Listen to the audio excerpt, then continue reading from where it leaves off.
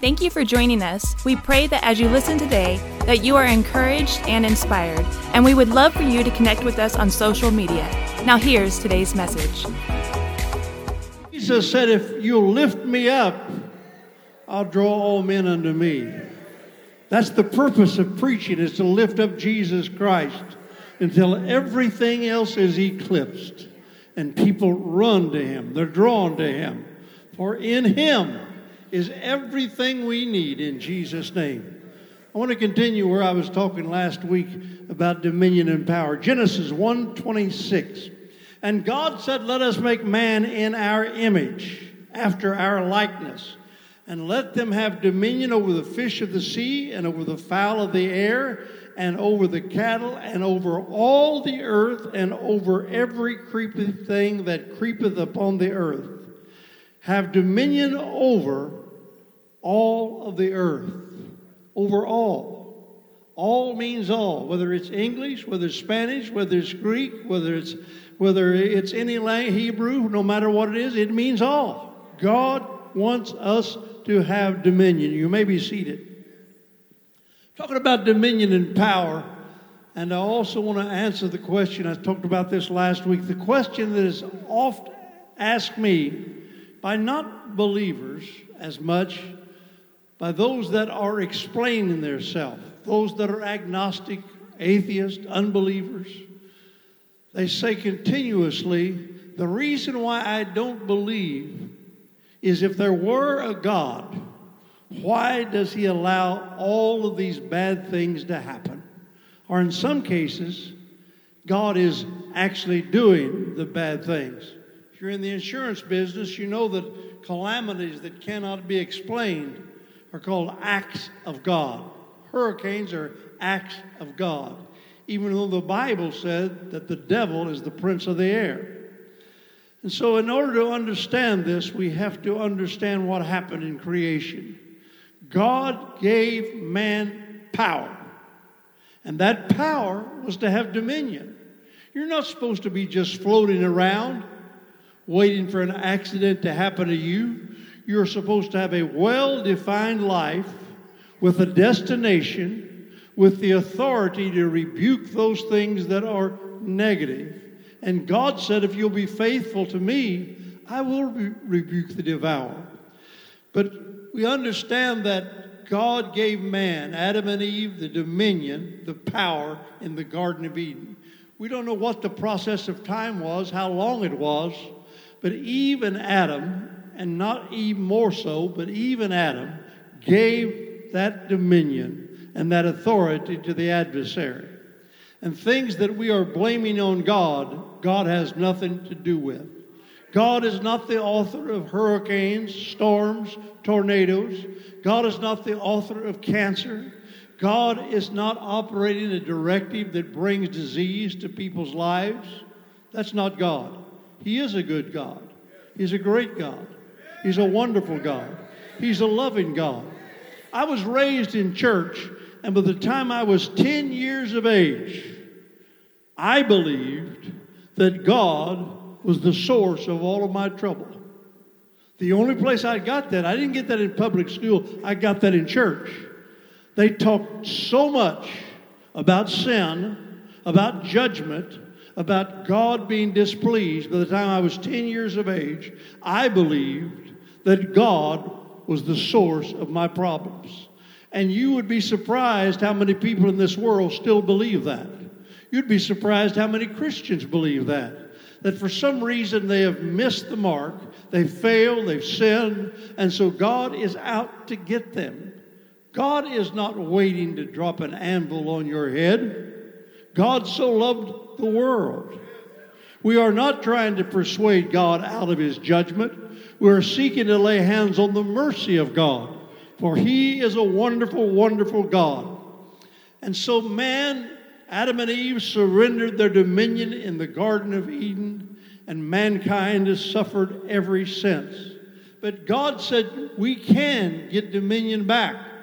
He said in 2 Chronicles 7:14, if my people, which are called by my name, that's the only hope for America. The hope is not in and not in the presidential candidates that stood on the stage the past week. It's not on the man that is in the White House or the man that will be in the White House. The only hope for America is for the church to be the church. If my people, which are called by my name, shall humble themselves and pray and seek my face and turn from their wicked ways, then will I hear from heaven and will forgive their sin and will heal their land. Jesus taught us to pray this way: thy will be done on earth as it is in heaven. The will of God is not being done on earth as God wants it to be, because there is a real enemy, and mankind has forfeited his power and his authority and his dominion. You know, so many times we talk about, I mentioned last week because I thought it was interesting. I heard Popovich and David talking on when they were at the Hall of Fame the other day. And one of the things that Popovich said was that David Robinson told him, you cannot take the Lord's name in vain in my presence, Pop. So Pop said I had to be very careful around him. Taking the name of the Lord is a very fearful thing. When we say that, we're thinking about GD, damning God. And that's a terrible thing. But there's another taking in vain that is worse than that. And that is blaming God for things that he didn't do. There's nothing more that we find distasteful than somebody blaming us for something we didn't do. On your job, something happens and you had nothing to do, but you're blamed. That's a terrible thing. So many people, something happens in church, they want to blame me just because I'm the pastor. It's my fault. Not my fault. It's Tammy's fault. People want to blame me. I want to take the credit for the good. But the truth is I do take some blame because most of the decisions trickle down from me. But you don't like to be blamed for things that are not your fault. Job went through a storm of trials.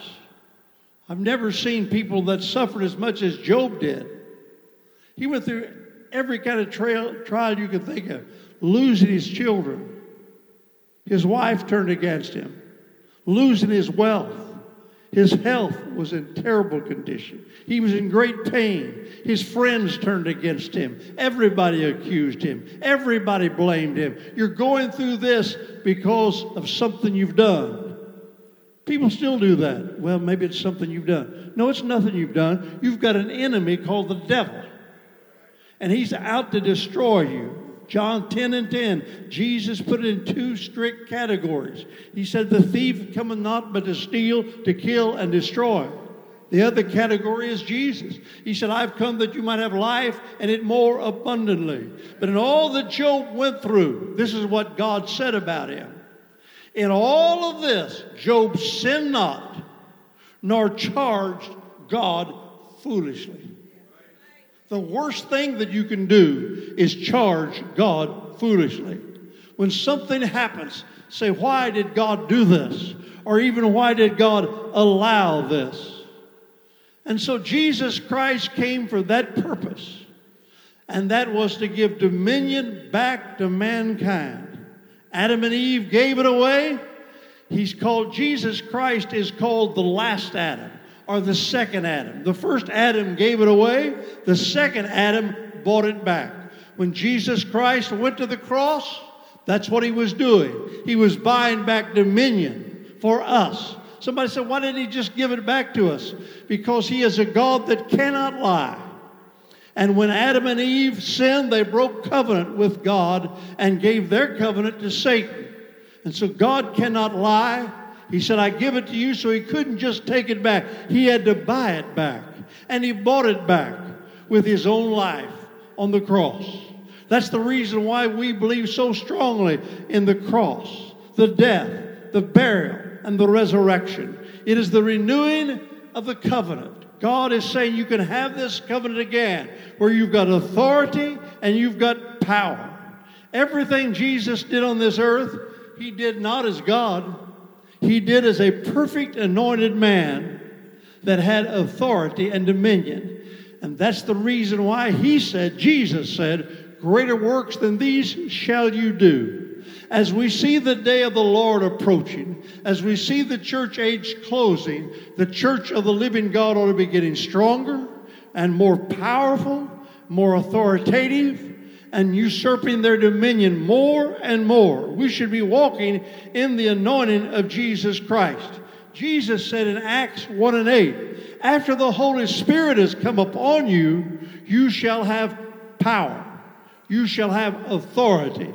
You shall have dominion. If you are a truly born-again, saved Christian, you have authority that the unsaved man or woman does not have. And so when Jesus Christ had died and the church was waiting for its birthday and its beginning, they were in the upper room for several days, and there they waited. And the Bible said, and suddenly there came from heaven a sound as a rushing mighty wind. It filled all the house where they were sitting. There appeared cloven tongues like as fire, and it sat upon each of them, and they spoke with tongues as the Spirit of God gave them the utterance. What was that? That was the fulfillment of what Jesus promised. He said, believe on me, as the Scripture hath said, out of your belly shall flow rivers of living water. He said, there is coming to you a comforter. I will not leave you comfortless. That was the fulfillment of all of that. And it happened on the day of Pentecost, which was the birthday of the church.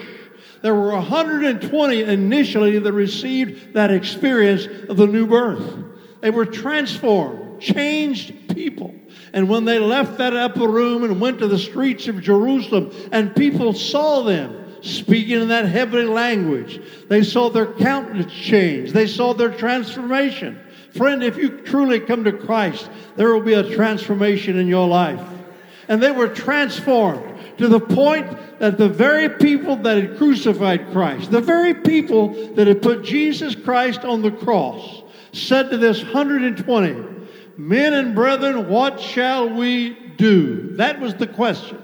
The answer was the same today as it is then, as it was then. It is repent and be baptized, every one of you, in the name of Jesus Christ for the remission of sins, and you shall receive the gift of the Holy Ghost. What is that? Repentance is your breaking of your covenant with Satan. When you repent, you are breaking the covenant that Adam and Eve made with the devil in the Garden of Eden. It means you are no longer associated with him. You're no more linked with him. And that's the reason why the Bible said you are a new creature in Christ Jesus. And to be baptized in Jesus' name is to sign a new covenant, which says, now I am in covenant with the Lord Jesus Christ. We are heirs of the Father. We are joint heirs with Jesus Christ. Kenneth Hagin was preaching in Tennessee to a great camp meeting on the power of the name of Jesus, using scripture after scripture. A man rose up in the audience and said, Pastor Hagin, stop, stop, stop. He said, sir, what's the problem? He said, I'm an attorney, and the scriptures that you just quoted to me, he said, means that I have all of authority of God. I have all authority of heaven. That's what you just read to me. And Kenneth Hagin said, you got it, buddy. That's exactly what it means. And so when you're baptized into Christ and take on that name, you have authority. You have a signed, sealed contract. But it's one thing to have a contract, and the second thing is the ability to execute. Every coach, when he loses, says this, we just didn't execute tonight. We had a plan, but we didn't execute. The power of the Holy Spirit, Jesus said, will give you authority, power, dominion. You will execute that which God has said you would have. What did God say you would have? He said you would have power over the enemy. He said the power that's in you will be greater than the power that is in this world. In other words, you have your renewed dominion. And ladies and gentlemen, if you get close to God and you get filled with God and you're baptized into Christ, you literally are a brand new species. You're a brand new individual. You're not like you used to be. You are transformed. And you understand that you have authority and you have power. to take dominion over every negative thing in your life.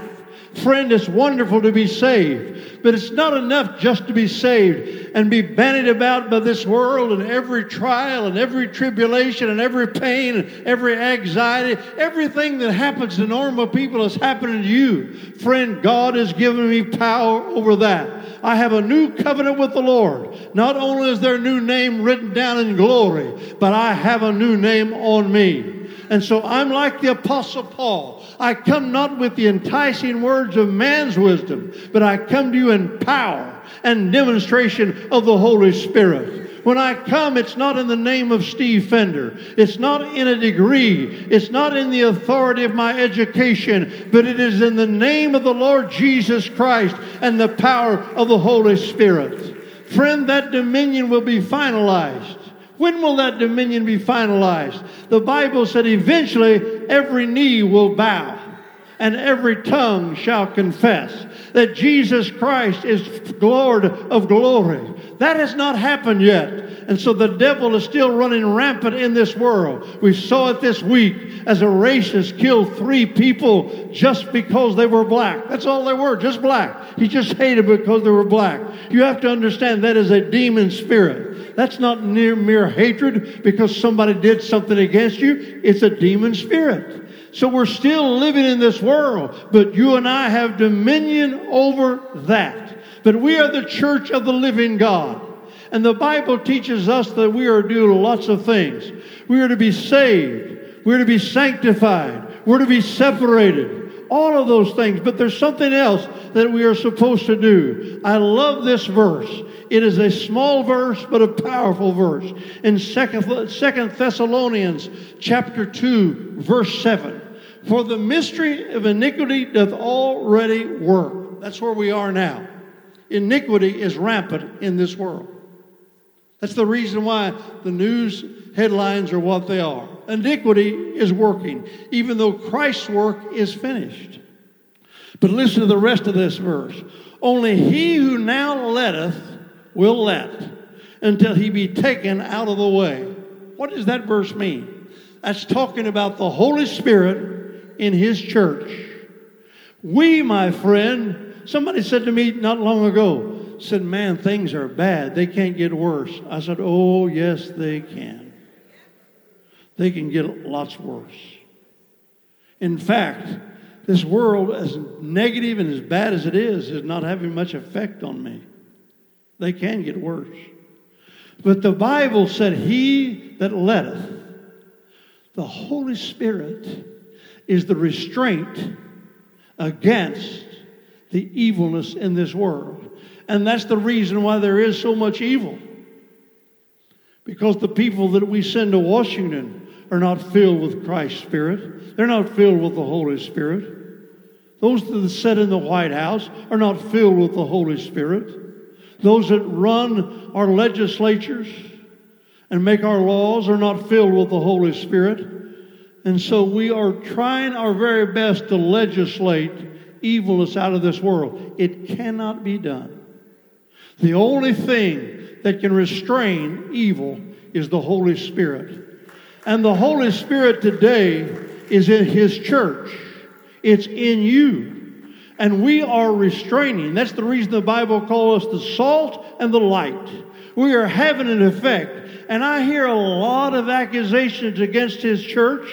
And I'm sure that we could do a whole lot better than we're doing. But I will tell you this. We are having a restraining effect on the evil spirit of the adversary. And that's our role and that's our job.